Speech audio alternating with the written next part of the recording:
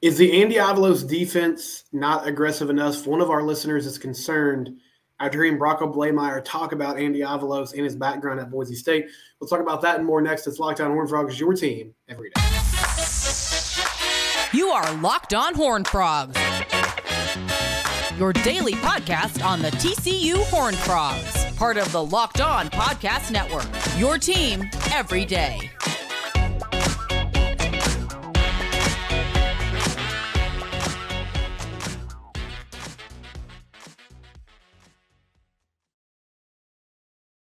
That's right, Locked On Horned Frogs, your team every day. We're free and available wherever it is you get your podcast. You can subscribe to our YouTube channel, probably the best way to follow along, but also subscribe on your favorite podcast platform.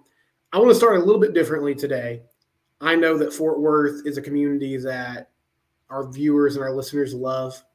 I'm sure many of you are still living there. A lot of you I know grew up there. And there's also a ton of you that, like myself, fell in love with the city when you went to TCU. And maybe you moved away after that, but I always love when I get to go to Fort Worth.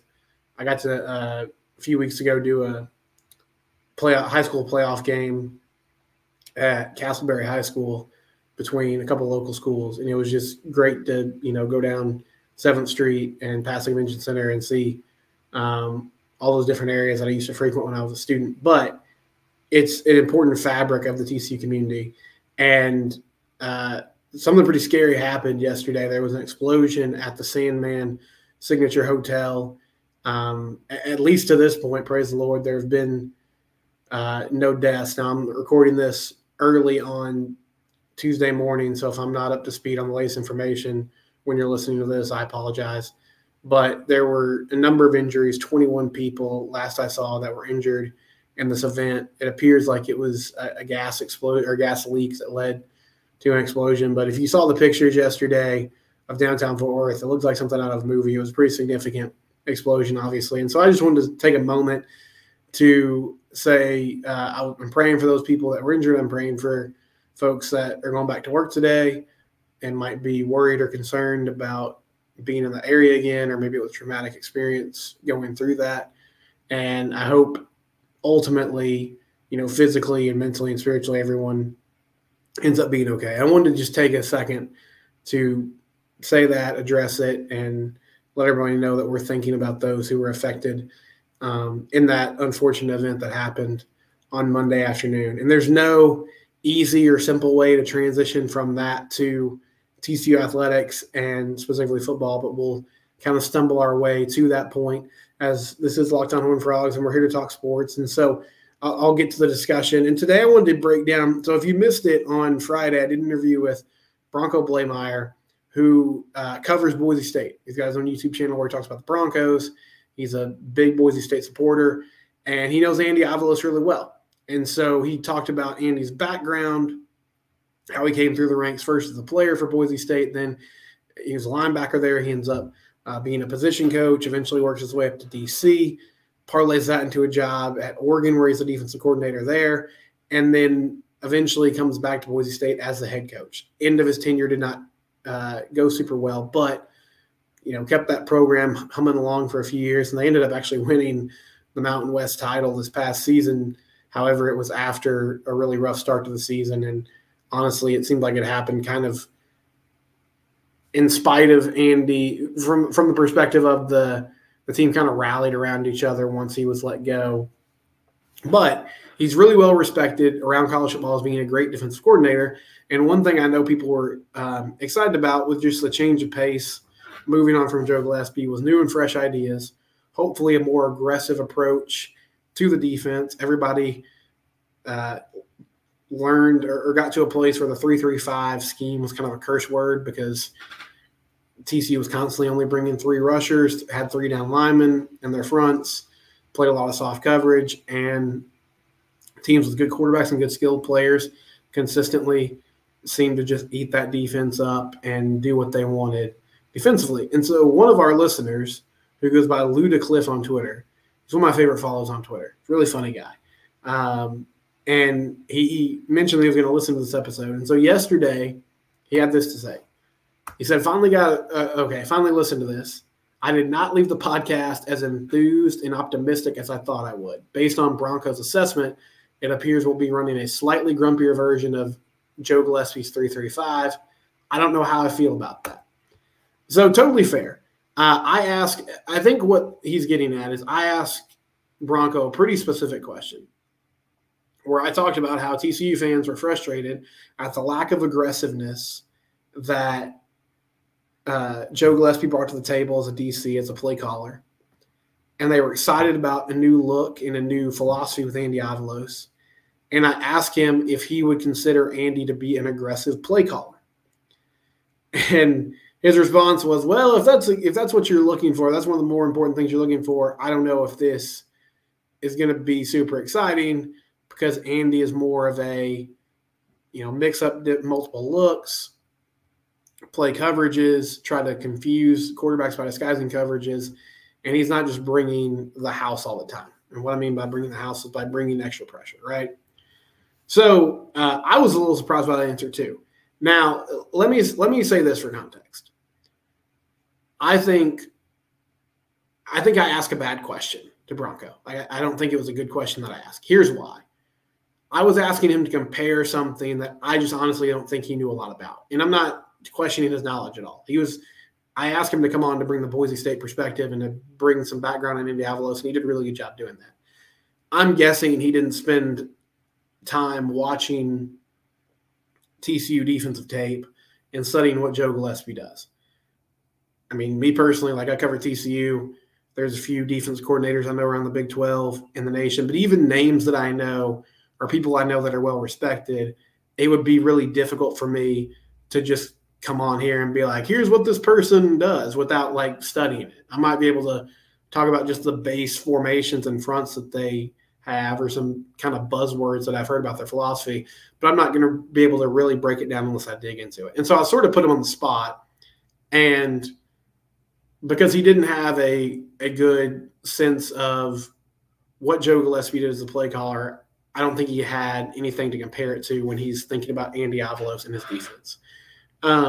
There's a good video on the Coordinator Project YouTube channel that breaks down what Andy Avalos likes to do as a coordinator. And I think one thing that will give TCU fans optimism, if you're worried about how many pass rushers are going to be there, and this is not a traditional 3-3-5 scheme in that you have a stud linebacker who's kind of an outside linebacker and in a stand-up position.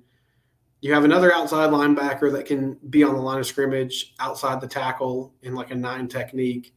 And so there are going to be times where there's 4 down linemen on the line of scrimmage, 5 down linemen on the line of scrimmage, and they're not always going to come in pass rush mode. They might drop into coverage, drop into zone, drop into some man concepts. But I think we're going to see much less 3-man pressures in 2024.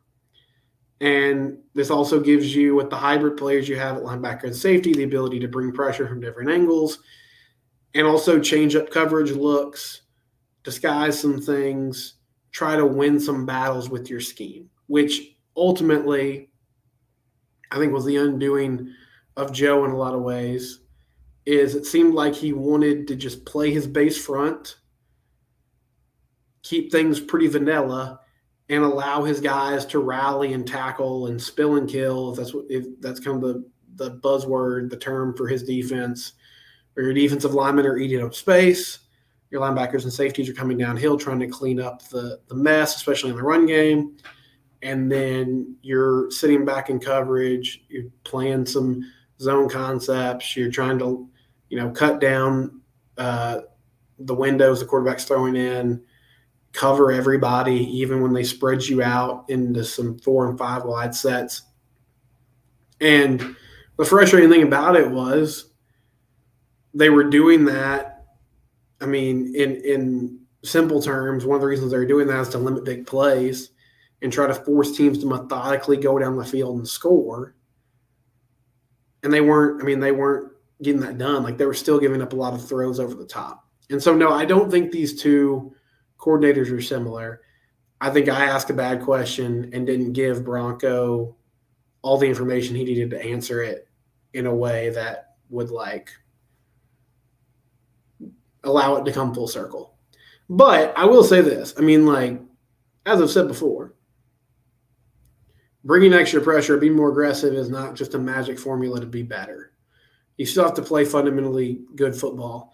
And this is going to be a turnover type of year because you're losing guys off the roster. You have a new scheme that you're learning. And defenses want to play fast. They want to be aggressive. But a huge part of that is first you have to get lined up correctly and understand your responsibilities. So that's going to be a big challenge for this team. And Andy's defense was at its best. Like his best years were at Oregon when he was the DC there. And he had Kayvon Thibodeau, which was and is a great pass rusher. He was a first-round pick in the NFL. And he's churned out some players. DeMarcus Lawrence came through his, system at Boise, so did Leighton Vander Esch. But he was known for setting up Thibodeau in one-on-one situations as a pass rusher where he could thrive. But Kayvon was also an outstanding edge rusher, right? And so TCU's going to have to find guys that fit that mold. Now, I think they have some young, promising defensive linemen. Dominic Williams isn't really young anymore. It'll be his third year starting, but he's still there. Avion Carter, Marcus Deal's brother, Davion Deal's coming back. Caleb Fox and Tommy Mitchell are guys that have a lot of experience and hopefully will thrive more when they're asked to be players that play uphill more or coming downhill more instead of just kind of maintaining gap integrity, reestablishing the line of scrimmage, taking up space, and allowing everybody else to come make plays. So I'm optimistic about this defense, but you're going to have to recruit in a way that sets you up for success. And he did that at Oregon, but he also had Mario Cristobal as a head coach, and Mario Cristobal has some game management issues as a head coach, but he's known as a really charismatic guy. He's known as a great recruiter. Everywhere he's been, he's recruited well. He's doing it at Miami. Now, he's still got to figure out how to get that team, to a place where they're cohesive and they can win at a high level, but he's bringing in the type of talent that you want. And the only thing I really know about, I asked Brian Smith, who is our recruiting expert here at the Locked On Network, ask him about Avalos and his background and what he knows about him as a recruiter. And the only thing he really told me was he's going to be a guy that you would think would know how to recruit nationally. Because at Boise State and at Oregon, you have to recruit nationally. Boise State, Idaho is not exactly a hotbed for high school football. And same thing in Oregon. Now you have the West Coast, you have California right there. And so they dip into that area a lot. They also do a good job pulling people from Hawaii.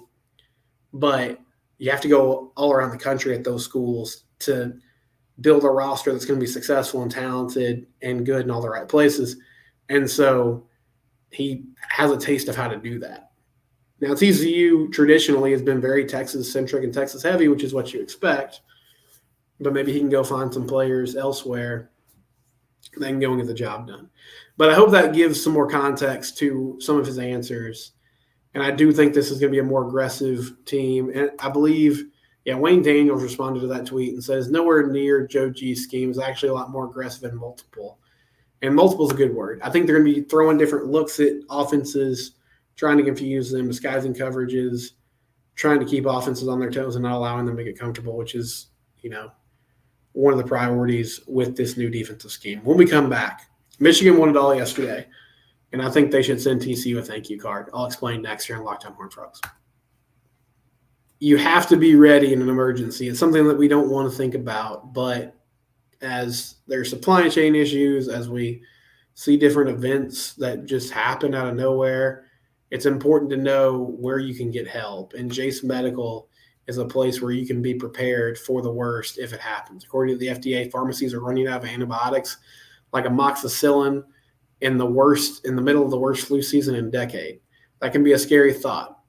I couldn't imagine more helpless feeling than, if one of my 4 kiddos needed medicine or help and suddenly it was going to be delayed or there were issues that didn't allow that to happen immediately. The Jace case has a pack of 5 different antibiotics to treat a long list of bacterial illnesses, including respiratory infections, sinus issues, skin infections, among others. These types of things could happen to any of us. Visit jacemedical.com and complete your physician encounter. It will be reviewed by a board-certified physician, and your medications will be dispensed by a licensed pharmacy at the fraction of the regular cost. It's never been more important to be prepared than today. Go to JaceMedical.com and use the offer code LOCKEDON to get $20 off your order. Again, that website is JaceMedical.com. Use the promo code LOCKEDON and get $20 off your first order. Get the Jace case today and be prepared if and when your family needs it. Michigan Wolverines are your national champions. Jim Harbaugh, who now might end up going to the NFL, a lot of speculation about him dipping his toes back in those waters after a really successful stint with the 49ers. But they won it all. They won 34-13 over Washington.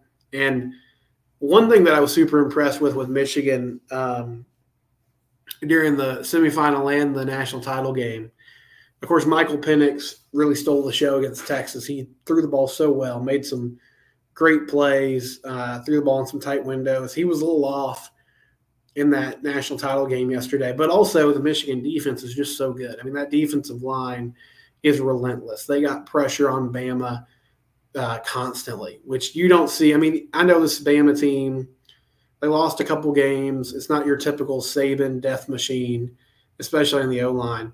But it's still really rare to see an Alabama team get pushed around by anybody. Texas went into Tuscaloosa and did it early in the year, and Michigan did it at the end of the season. They just kept finding a way to get to Jalen Milroe, and it was more of the same against Washington last night. Washington could not run the ball, only 46 yards rushing. Pretty sloppy game at times. I mean, it was a 7-point ball game at halftime and for the majority of the third quarter. And Washington consistently got chances to go down there and tie the ball game. Couldn't do it. Had some drop passes, some missed opportunities. And then finally Michigan put a drive together. Blake Corum got in the end zone and extended that lead up to 2 touchdowns, and they never looked back. Pretty efficient and just kind of business-like effort from J.J. McCarthy. Only had 18 passing attempts. He was 10 of 18 for 140 yards and no touchdowns, no picks. Wolverines got it down on the ground. 303 yards rushing. Blake Corum had 21 carries for 134 yards. Donovan Edwards, 6 carries for 104 yards. Donovan Edwards had 2 huge touchdown runs. And it was fascinating to watch that team because they were great up front. They were very physical. They made, play after play on defense. Everything that they were doing was what people said they were going to do to TCU, right? Like just bully them up front, be more physical, play great defense, shut down a Big 12 offense, all that noise that we heard before that semifinal matchup. And I do think, I mean, obviously Michigan, maybe they'll admit this now because a lot of those players that were on that team last season came back to run it back, and they won a national title, and they were pretty dominant. I mean, the sign stealing scandal they brought on themselves. And I'm not naive enough to think that Jim Harbaugh didn't know what was going on. Like, he knew what was happening. Okay. Connor Stallions might have been a rogue agent who just went and did his own thing because he was very passionate about Michigan football. But that coaching staff knew what the deal was, and nobody stepped in to stop him. But anyway, it led to the suspension for Harbaugh, and they just kept winning. And the Ohio State game and the Alabama game were really the only 2 competitive games from start to finish. Kind of got away from Washington towards the end of that ball game last night, and they handled their business against everyone else. And it was just week after week they consistently showed up, and they did it at a high level. And I believe this is not me taking anything away from TCU. I'll never take anything away from TCU for winning that game. They won it fair and square. But I do think they caught Michigan off guard. I think Michigan went into that ball game. I don't know if the coaching staff felt this way, but I certainly got this vibe from the players just based on some of the things they said before that matchup and sort of how they got hit in the mouth immediately by a really good TCU team. I don't feel like they took the Frogs seriously last year. And then by the time they figured it out and got it together and kind of made a run at it, TCU matched them score for score and found a way to win that ball game. But I think that loss for them was a wake-up call from the standpoint of, okay, we have to be great at everything we do. And we have to be super detail-oriented. and we have to take a totally different approach to the season and just not take anything for granted. And I feel like you saw that from this Michigan team. And it's the type of mentality that I hope TCU would have going into this past year after getting embarrassed by Georgia, that they would say, okay, we know what it takes now to make a run. Now we just have to finish the job. And that starts with doing all the little things right and continuing with the leadership and the details that the team last year put together that led to such amazing success. But we all know the story there. Michigan was a very well-built football team. They did it from the inside out. They dominated people at the line of scrimmage. They were tough. They were physical, and that's what TCU is going to have to get back to if they want to compete. The 12-team playoff is going to be fascinating. I saw Ross Dellinger do some reporting yesterday that the NCAA is looking at, or I guess the CFP power brokers are looking at going to a 5+7 model. So the top 5 ranked conference champions in college football will have an automatic bid, which you would think that's going to be the SEC, Big Ten, the ACC as long as it's a thing, the Big 12, and then I don't know what the 5th would be. We'll have to see what Oregon State and Washington State do with the Pac-12. Maybe it ends up being the American some years. I don't know. But top 5 ranked conference title teams will get an automatic bid, and then you'll have 7 at-large bids that'll be based on rankings from there. So it's going to be easier to get in the playoffs. The road to a championship, though, is going to get harder because you're going to have to go win a game on the road, most likely, if you're not a top seed, and then win a few more to play for a national championship. And so TCU is going to have to build a deep, physical, tough roster if they want to play in that game again. And I think what they did to Michigan a few years back was a springboard that led to a really dominant team that the Wolverines had in the 2023 and 24 season. We'll get some audience reaction to wrap things up next. It's Locked On Horned Frogs, your team every day.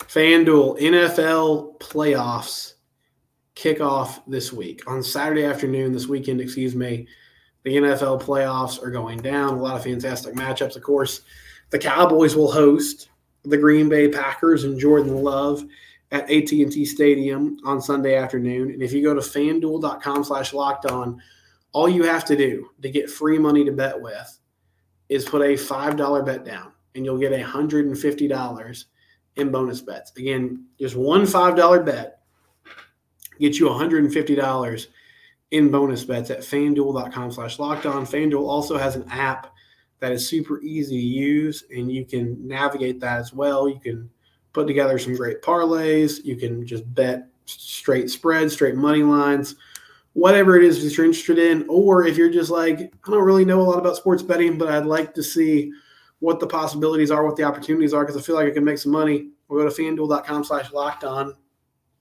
and use FanDuel's money after making that $5 bet, or you can do it on the app as well. FanDuel, official betting partner of the NFL and a proud sponsor of the Locked On Network.